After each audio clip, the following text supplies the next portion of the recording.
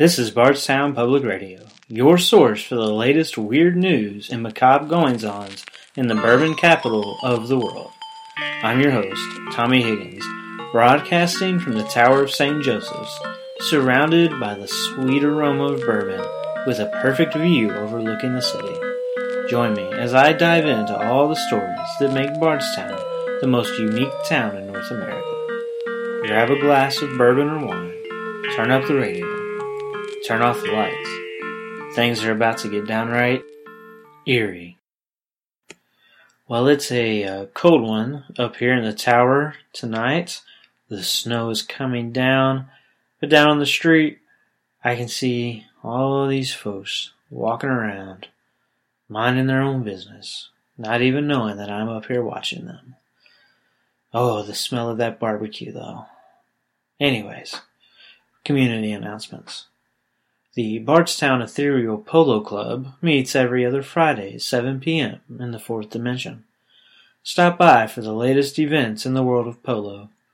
There is, however, a $10 cover charge for use of the teleportation machine due to recent utility price increases. All proceeds go to the club's charitable outreach program, Colts for Adults, which provides free training lessons to people who have made stupid decisions in the past 6 months. Contact William Barnes for more information at 502-888-270-817. The police are asking for help identifying the owner of a giant irradiated lab rat, which was found wandering the streets, eating Cheetos. If you have any information concerning the owner of the rat, or on how to properly feed a giant irradiated lab rat, you are urged to contact the police. Due to fears of rabies from the CDC, all civilians are ordered to leave the rat alone and to stop asking questions about how it became so large. Lastly, Philo, the cute two-legged dog, was spotted behind the Nelson County Public Library yesterday. Remember, if you see beloved Philo, give him some food and water, and always be ready to introduce your female dogs to him. After all, he's the last of his species, and anything is worth a try. And if you happen to spot Philo wandering around, make sure to let us know and contact the station via email.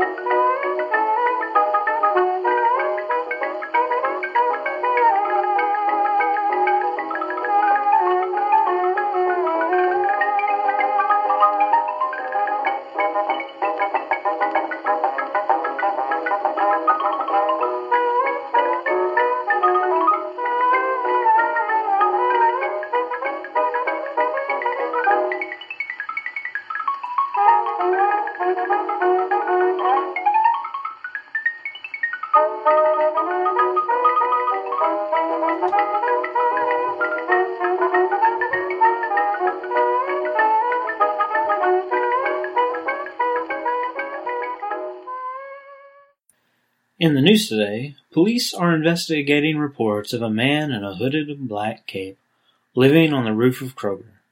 Kroger maintenance personnel have seen tents, cooking utensils, Sterno cans, and cigarette butts, all of which they consistently remove. The maintenance supervisor said, "My guys keep taking that crap down, and somehow it just reappears the next time they go up there." Police have refused to comment thus far, but many Bardstown residents are becoming slightly aware of the matter.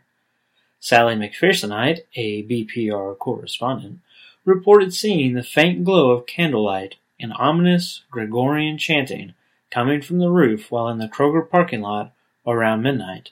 Unofficially, in the Kroger parking lot around midnight.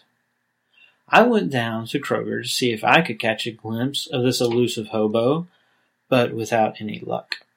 One shopper I interviewed commented, "Well, I don't really care where he lives, because at least he isn't a jerk and leaves shopping carts in parking lots." When I questioned her about exactly how she knew he didn't leave shopping carts in parking lots, she answered, "Well, if he lives on the roof, he doesn't need a cart, does he, sweetheart? But bless his heart, it must be cold on that roof in the winter." If you have any information regarding this mysterious vagabond, please contact the police, or you can email the station at bardstownpublicradio@gmail.com. And please, don't make fun of our email address. Ever since City Council decided to cut our funding to provide randomly placed shelters in the hope that Philo might use them, we've had to cut expenses everywhere we can, and all the other radio stations keep picking on us. But we're proud to take budget cuts for the sake of Philo, that beloved Philo.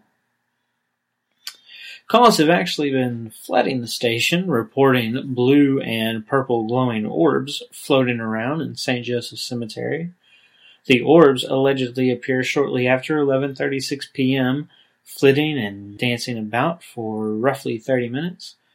They seem to remain confined within the boundary of the cemetery and exhibit a strange aversion to fireflies. Local paranormal investigators are beginning their research tomorrow night and invite any and all residents to join them.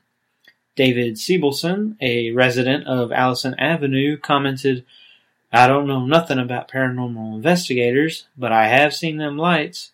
I think they're prejudiced, though, because they only dance around the rich folks' graves. I usually catch them when the helicopters fly by." The police and city officials have not released any comments, and when I submitted a request, one officer responded, "Sheesh, give me a break. It's a cemetery after all."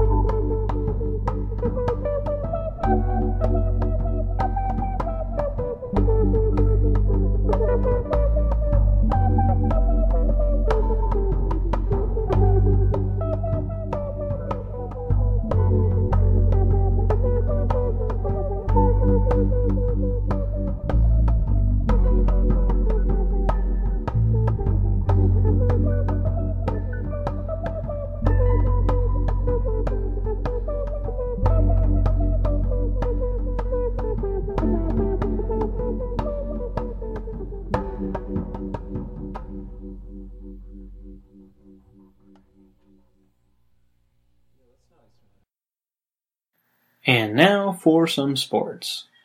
Nelson County Curling League is drafting plans for the construction of an arena rumored to hold upwards of 3,000 people. Joe Swanson and Thor Gunderson, Bardstown premier curlers, tweeted their excitement over the prospective stadium. Swanson said, "This curling arena would be so cool for Bardstown, Nelson County, and the sport of curling in the U.S. Pun intended. Gunderson replied, saying, "For far too long, curling has been swept under the rug in Bardstown. So ready for this to take off. Hashtag curling, hashtag make curling great again, hashtag Team USA." Critics question the financial and logistical aspects of the new arena, most notably the apparent lack of any real interest in the sport. The City Council has not made any public statements regarding the project, but is expected to support the arena. The proposal is scheduled to appear before the Council this summer, although the exact location of the proposed arena is still not public information. Stay tuned to Bardstown Public Radio for more updates as they develop. You've been listening to Bardstown Public Radio with your host, Tommy Higgins. As we reach the top of the hour, don't forget to stop by the basement of the courthouse. If you stay down there long enough, you'll be sure to hear the musical genius of the Fiddler in the Cave, who disappeared in the late 18th century after wandering into a cave behind Bardstown High School. Until next time, stay safe.